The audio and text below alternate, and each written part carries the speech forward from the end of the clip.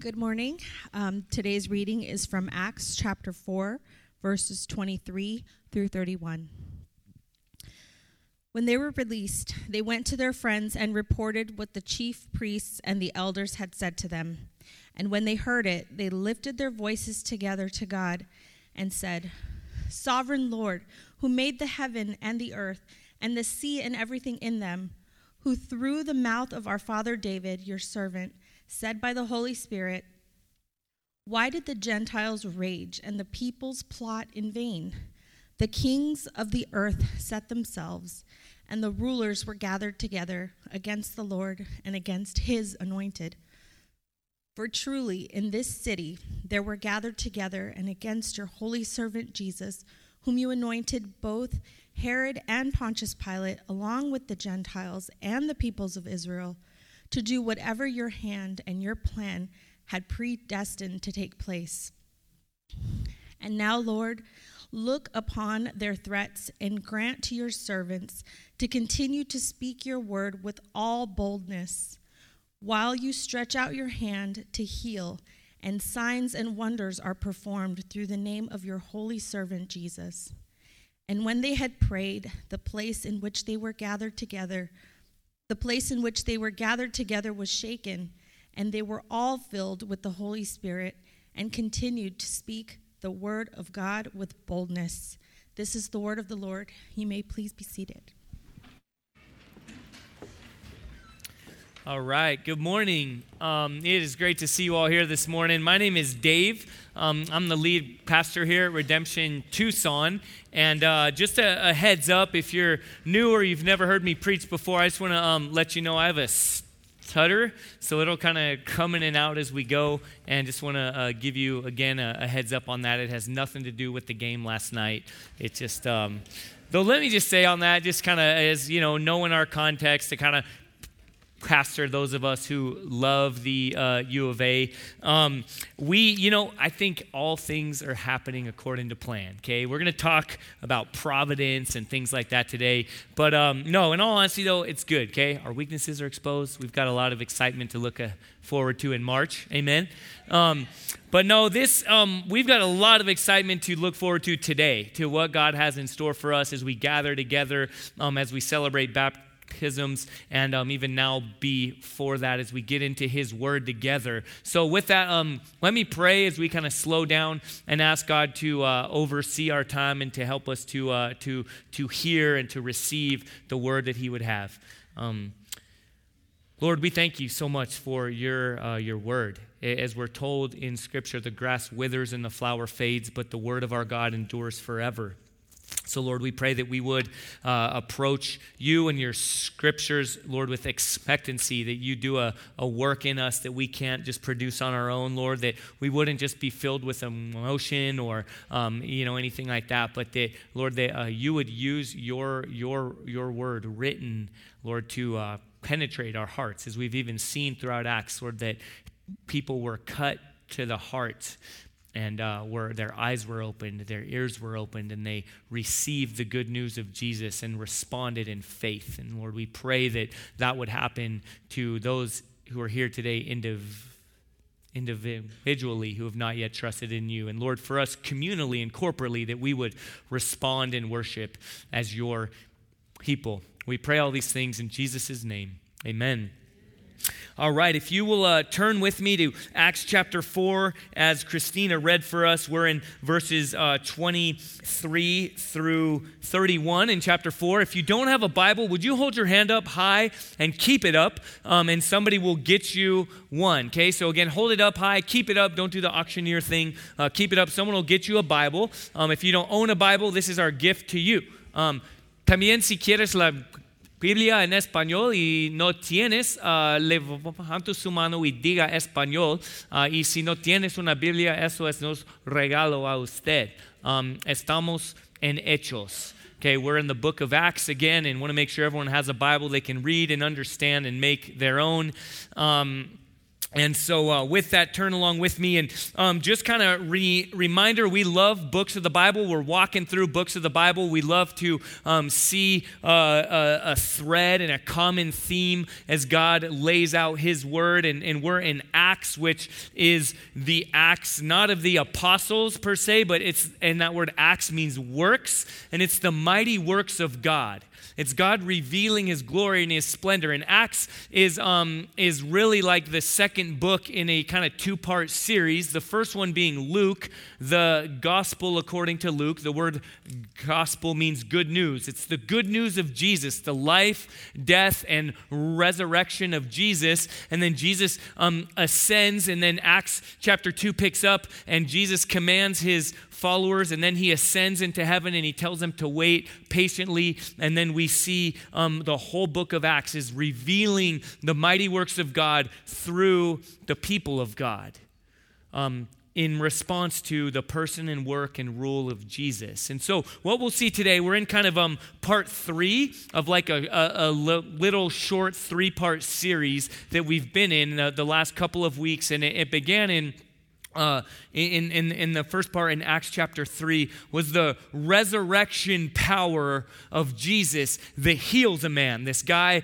has been lame. He's been unable to walk his entire life. And then these two, John and Peter, are going into the temple, and they see him, and they say, by Jesus who has been raised, stand up and walk. And this guy's healed miraculously. And then in week 2, last week, we saw that God's power confronts people, and that specifically the religious authorities are confronted with the resurrection power of Jesus. And I love this picture because the guy who's just been healed is like standing there. He's like flexing, he's looking at his legs, and he's all there. And so all these people are confronted, then God's people are empowered and emboldened, and then God's people are compelled to share the good news of Jesus, and then they're sent away. And so now in part 3 of that kind of 3-part series, we see that God's people are praying together, and they're responding to Almighty God, and they're praying for boldness and for faithfulness. And so that's what we'll be looking at today, is God's people praying together in response to Almighty God, asking for boldness and for faithfulness. And so that's where we'll see it'll kind of be broken down into three parts. And so picking up in verse 23, we start and we see God's people praying together. When they were released, they went to their friends, and they reported what the chief priests and the elders had said to them. And when they heard it, they lifted their voices together to God. They lifted their voices together. This is kind of their face. This is the very beginning of a little hint of persecution, okay, which we'll talk about some in this sermon, and we'll really, really get into in the weeks to come. We'll look at a lot of persecution, and we need to discern and kind of define what is persecution, what's not persecution. But in the first opportunity, they're faced with struggle, with some trials, with some outside persecution. And what do? They pray. They pray together. Okay, some of you guys who are around church a lot, or you may have heard of the Acts chapter 2 church or the Acts 2 church, and a couple of weeks ago, we spent some time in Acts chapter 2, and it's kind of known, this community was all gathered together and doing these things. Well, you see here that it's not just some like nice little thing to do, all hold hands and sing Kumbaya and just kind of enjoy each other and use weird words together and sing songs about blood and like, what does that even mean? And it's just weird, right? If it's weird if it's not real, right? Amen? If Jesus didn't really die and say, through my blood covering you, death and the effects of death and the consequences of death are now put to death. Okay, Jesus taking our place so that through him we don't have to die once and for all, but we can have eternal life because he rose from the dead. And that defines a people, a community shaped by the death and resurrection of Jesus. And then Jesus raises, and then he commands his people how to live, and he says to wait patiently and to be faithful. And so then now when difficulty hits, they're not just like, oh, shoot, what do we do? I don't know. What do you think we should do? And then someone is like, oh, I guess we should pray because that's what you do in these times. No, they've been formed and shaped all along, and they're continually in this place. We talk about a lot that life is naturally supernatural. Okay, or another way of saying that is that God is forming us and transforming us, not just informing us, through our consistent gathering here together. Okay, as we come together, as we gather together, as we worship God together, as we pray together, God's shaping us, he's forming us, he's protecting us, so that when difficulty hits, the first flinch is, I know what we should do, we should pray.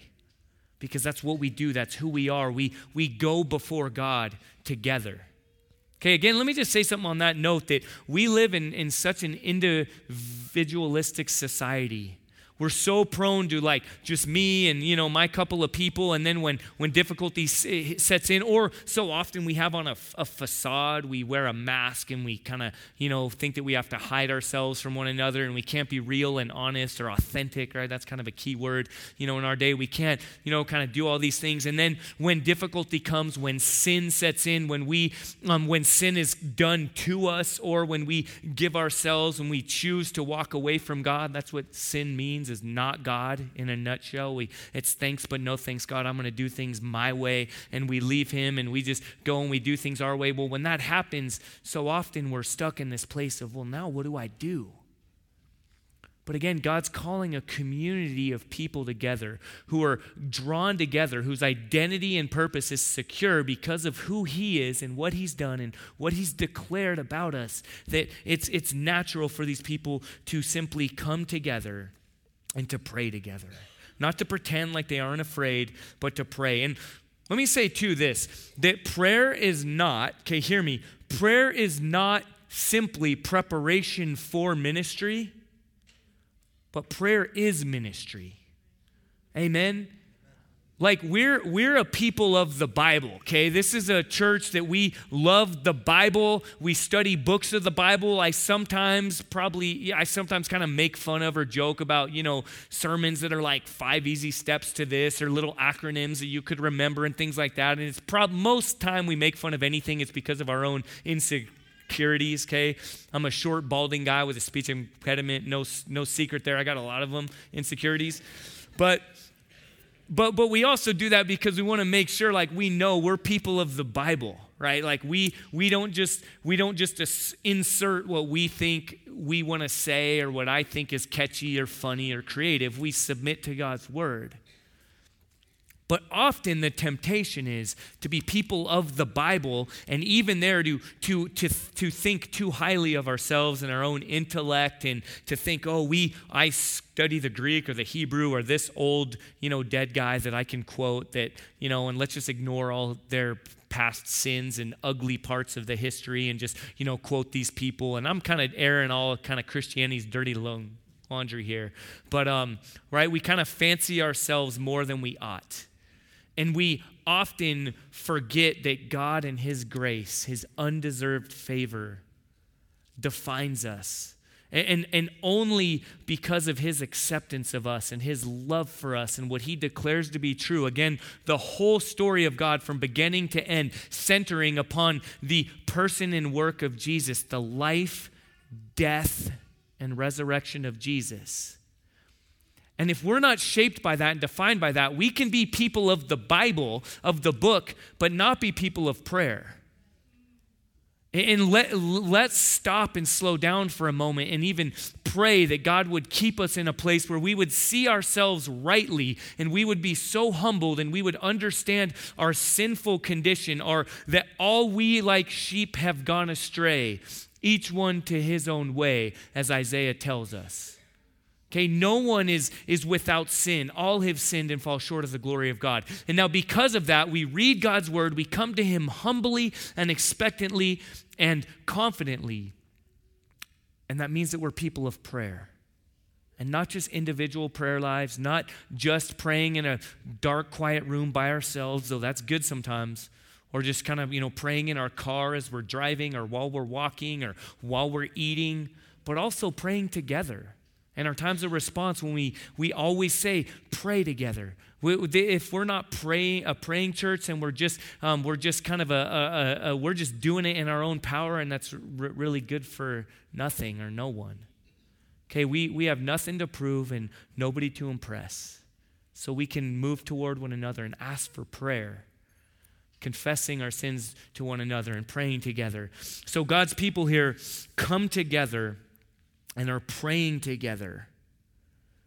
And their prayers are informed by who they are and also who they're praying to.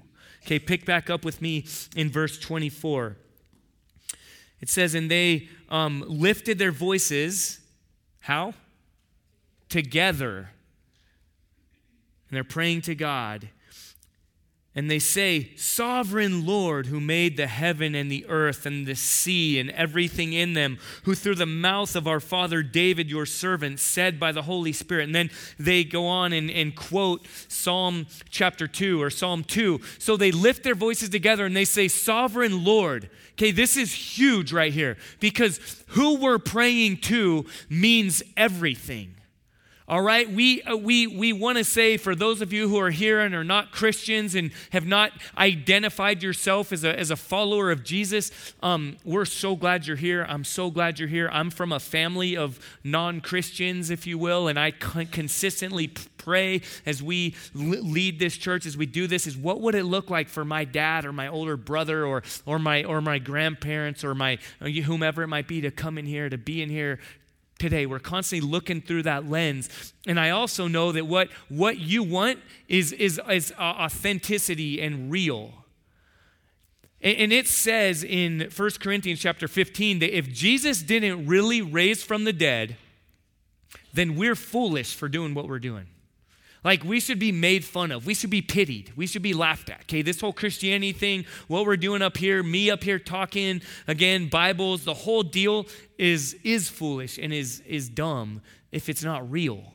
If Jesus didn't really raise from the dead, which proves that he is God, and that God the Father raised him from the dead and put sin and death to death and gives hope and new life for all eternity, if that's not a real historical fact, the death of Jesus on a cross, and then on the third day him raising from the dead, then we are foolish and should be laughed at.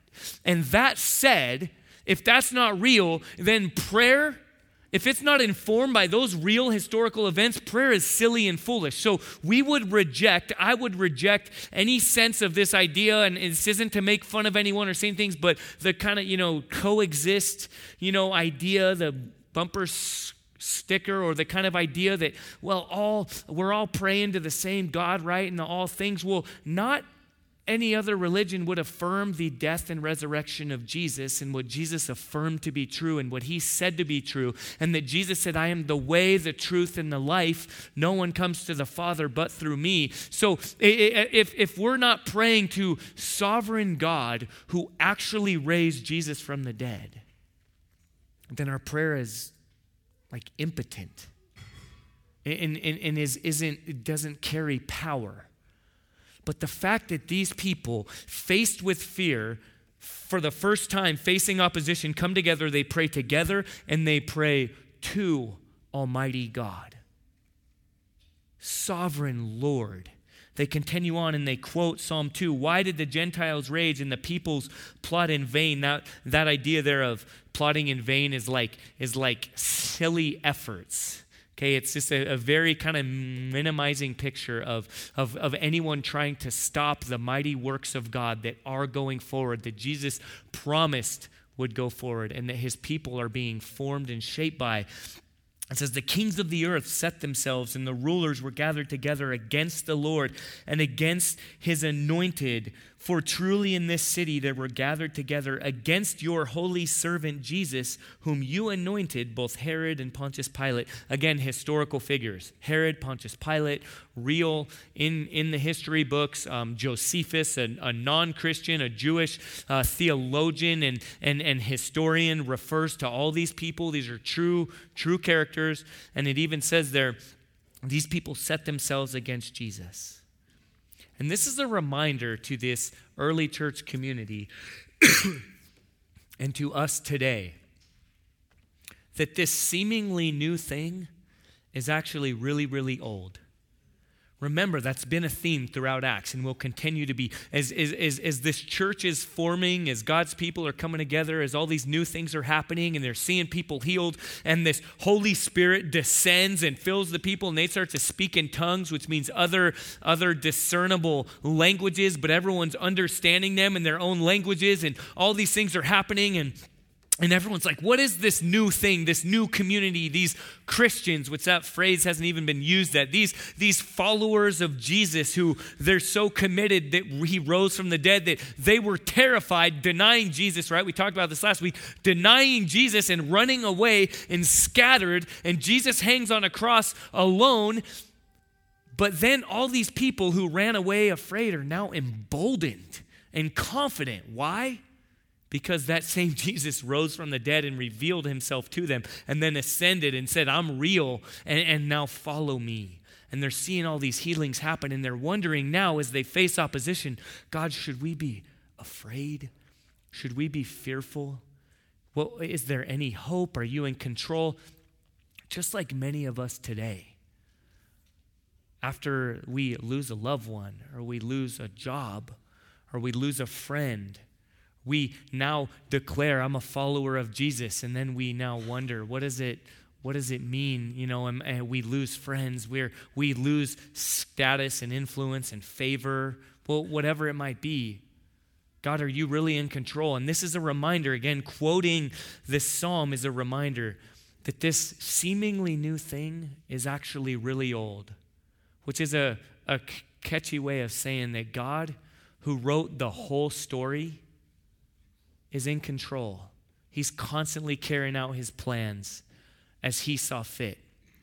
In fact, in verse 28, it goes. The author goes on and he writes, and they say, as they talk about this, they say, God, to do whatever your hand and your plan had predestined to take place.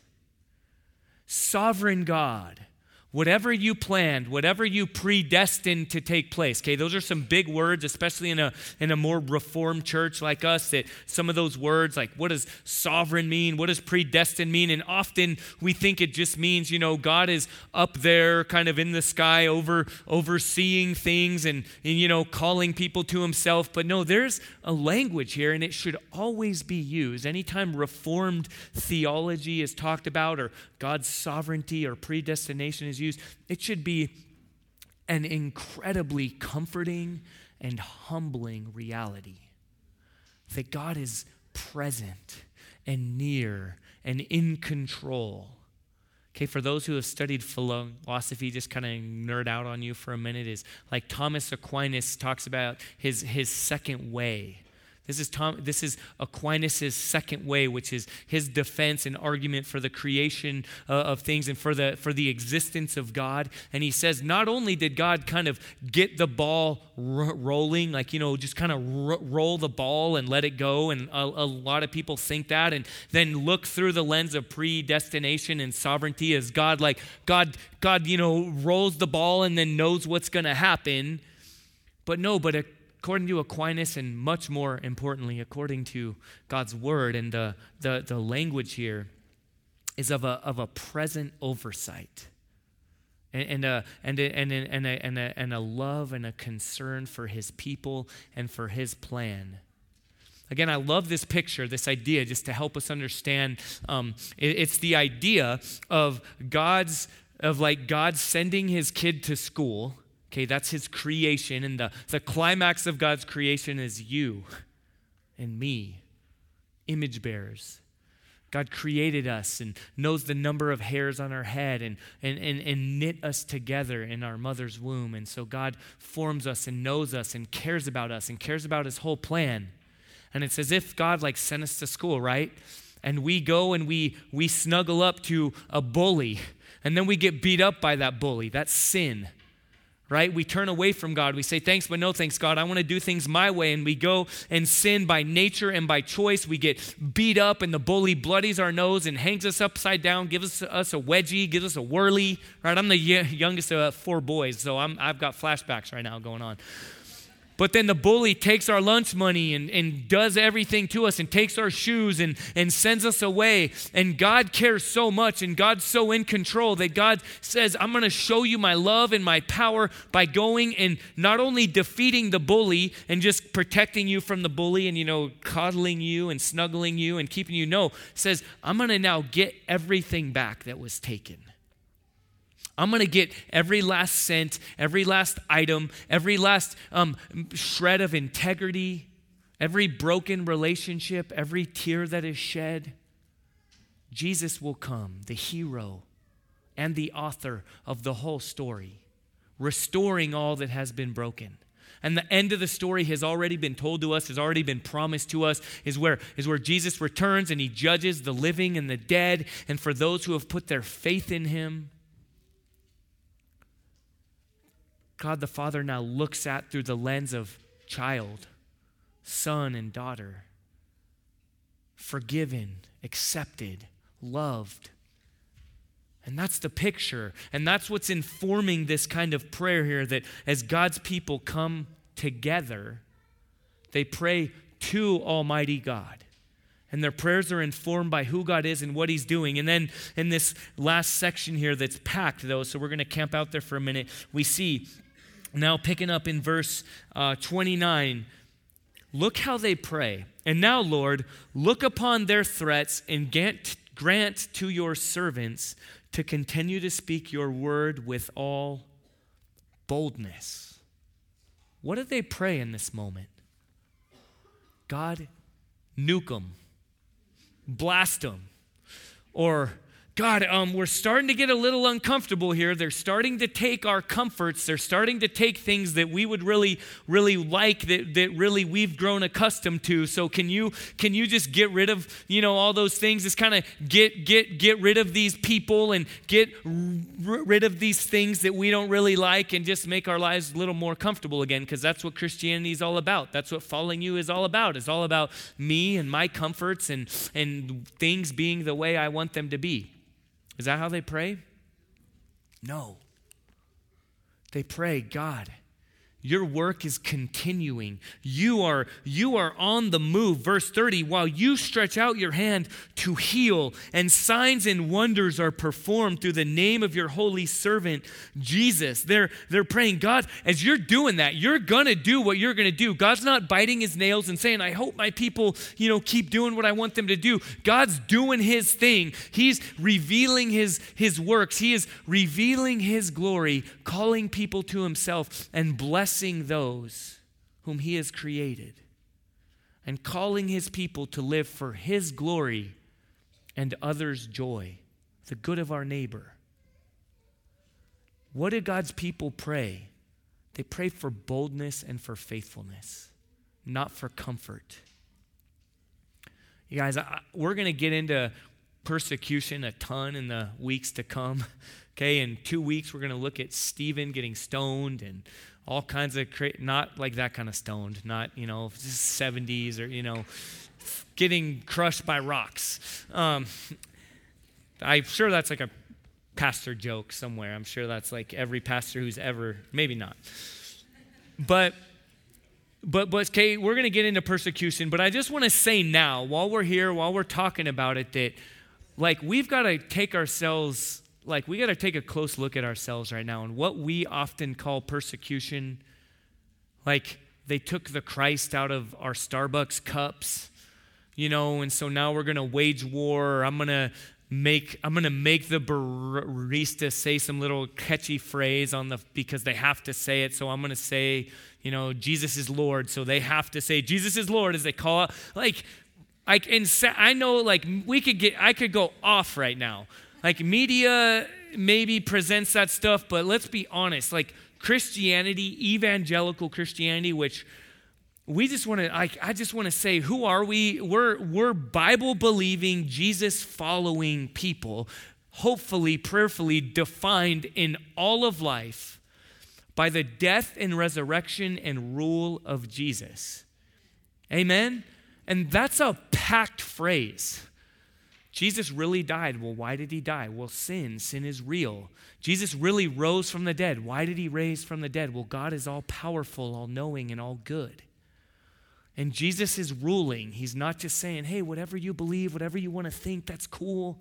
It's cool with me. No, Jesus calls us to follow him, to submit to him. He does say there's a truth and there's an untruth. There is lie. There is right and wrong.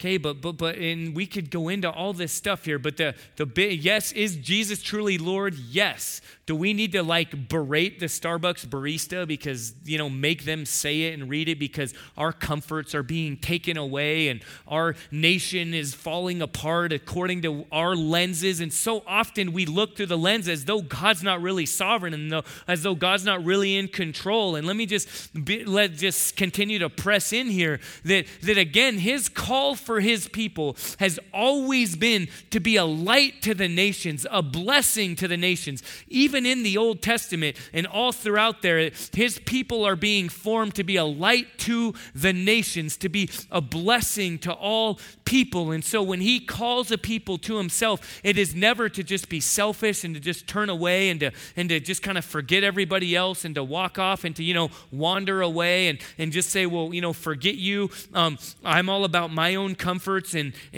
don't infringe on my rights. Philippians chapter 2 reveals Jesus who laid down his rights for those who he would call his children.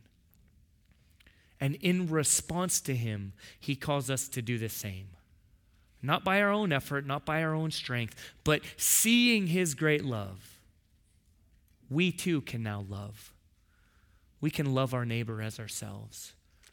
We can ask the question, God, what kind of persecution am I called to face? And I don't want to downplay any. There is real persecution going on today in Tucson, Arizona, even for white middle-class male Americans. I don't want to go that other extreme and pretend like persecution's only out there, other people.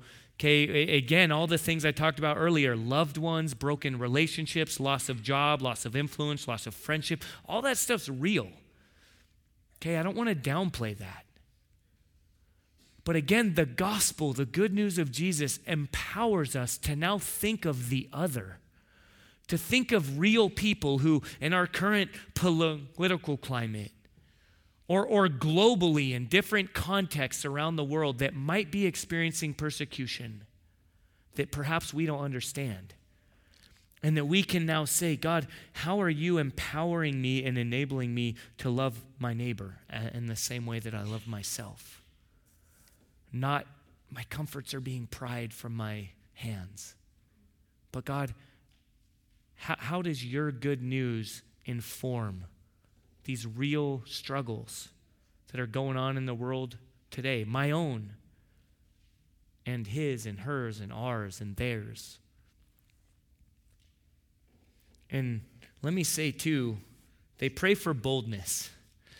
And I want to speak to this because I know myself here and I raise my voice and get excited and talk about this. And sometimes boldness can feel like a locker room talk of, hey, all right, do one for the Gipper, right? And let's all buckle down here and pull ourselves up by our bootstraps and dig down for the fourth quarter and, hit the game-winning three right as the buzzer. And you can tell things I love, right? I love sports. I love this kind of thing. And so we can hear this kind of thing and get riled up. It's yeah, just try harder, do better, be bold.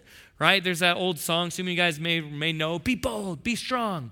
For the Lord our God is with us. And just this whole boldness and just getting pumped. And some of you guys didn't grow up in a Pentecostal church like myself. Didn't sing that.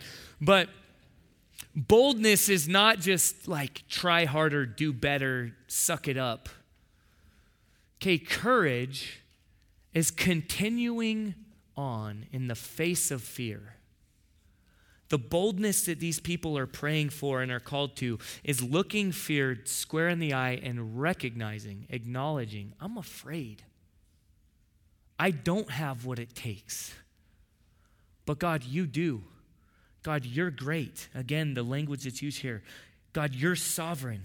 You're in control. You're all-powerful. I heard a quote that I want to share with you, and I think is so forming and so shaping the Holy Spirit who God sends out.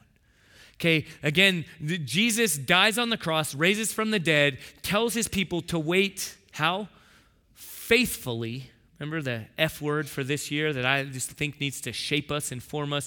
Faithful. God's calling his people to be faithful, and so they wait faithfully for not their own power, not their own strength, not their own wisdom, not their own wit, not their own intelligence, not their own, church growth strategies or whatever it might be, but for God to do his work by sending his Holy Spirit.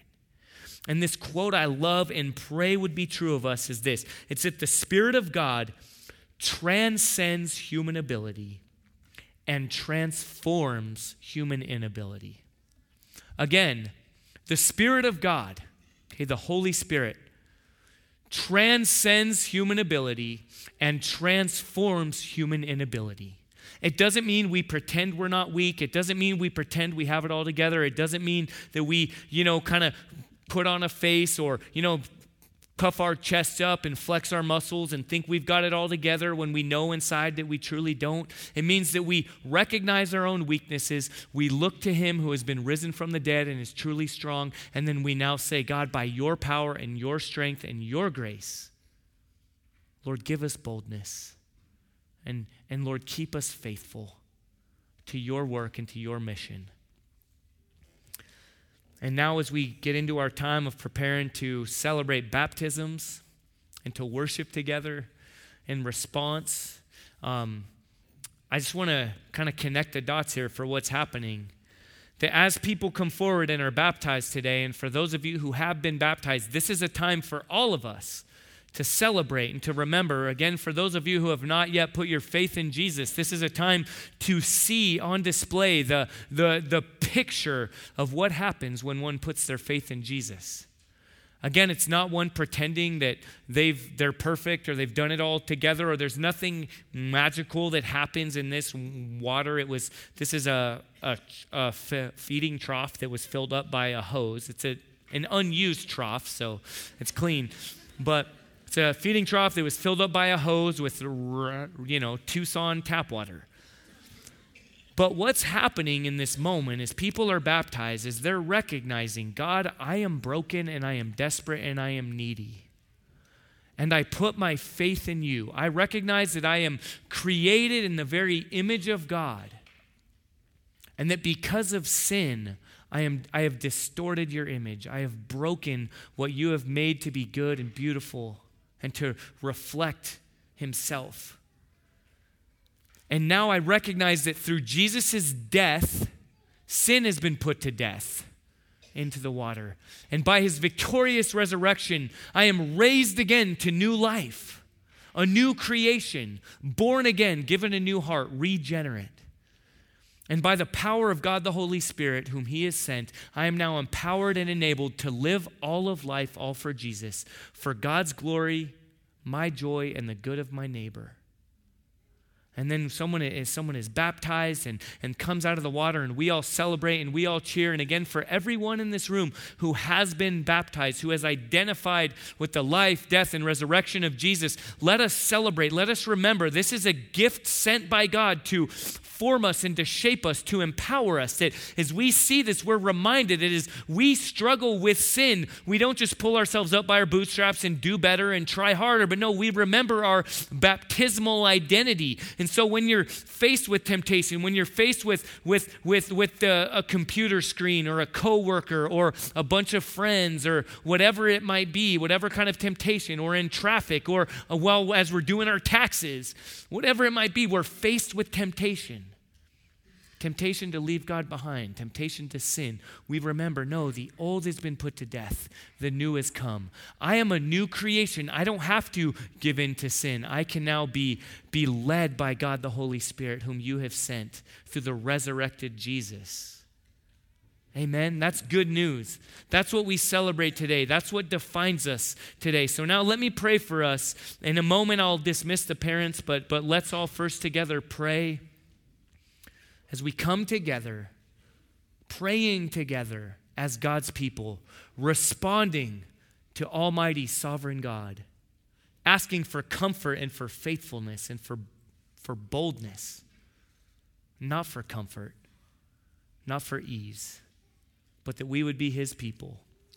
Let's pray together. Again, Heavenly Father, thank you that you're good, that you're in control, that you're sovereign, that you're powerful. Lord, thank you that we're not individuals, that we're not, Lord, called here to just kind of walk through this life on our own, to kind of suck it up and Lord, pretend and just go at it alone. But Lord, you've called us into community. I know those of us in this room even now facing difficulty that we didn't ever think we would be facing. And Lord, I pray that you would remind us all that we're not alone. First and foremost, because you are with us and you have called us your own through faith in Jesus. Lord, children of yours. And also, Lord, you've called us into a community. So now as people are baptized and as we all celebrate and worship together, Lord, let us come together as a community. And Lord, as we respond in worship and in all these things, Lord, as a community of people, let us be encouraged and enriched and emboldened.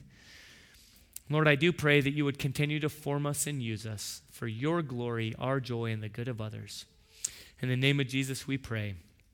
Amen.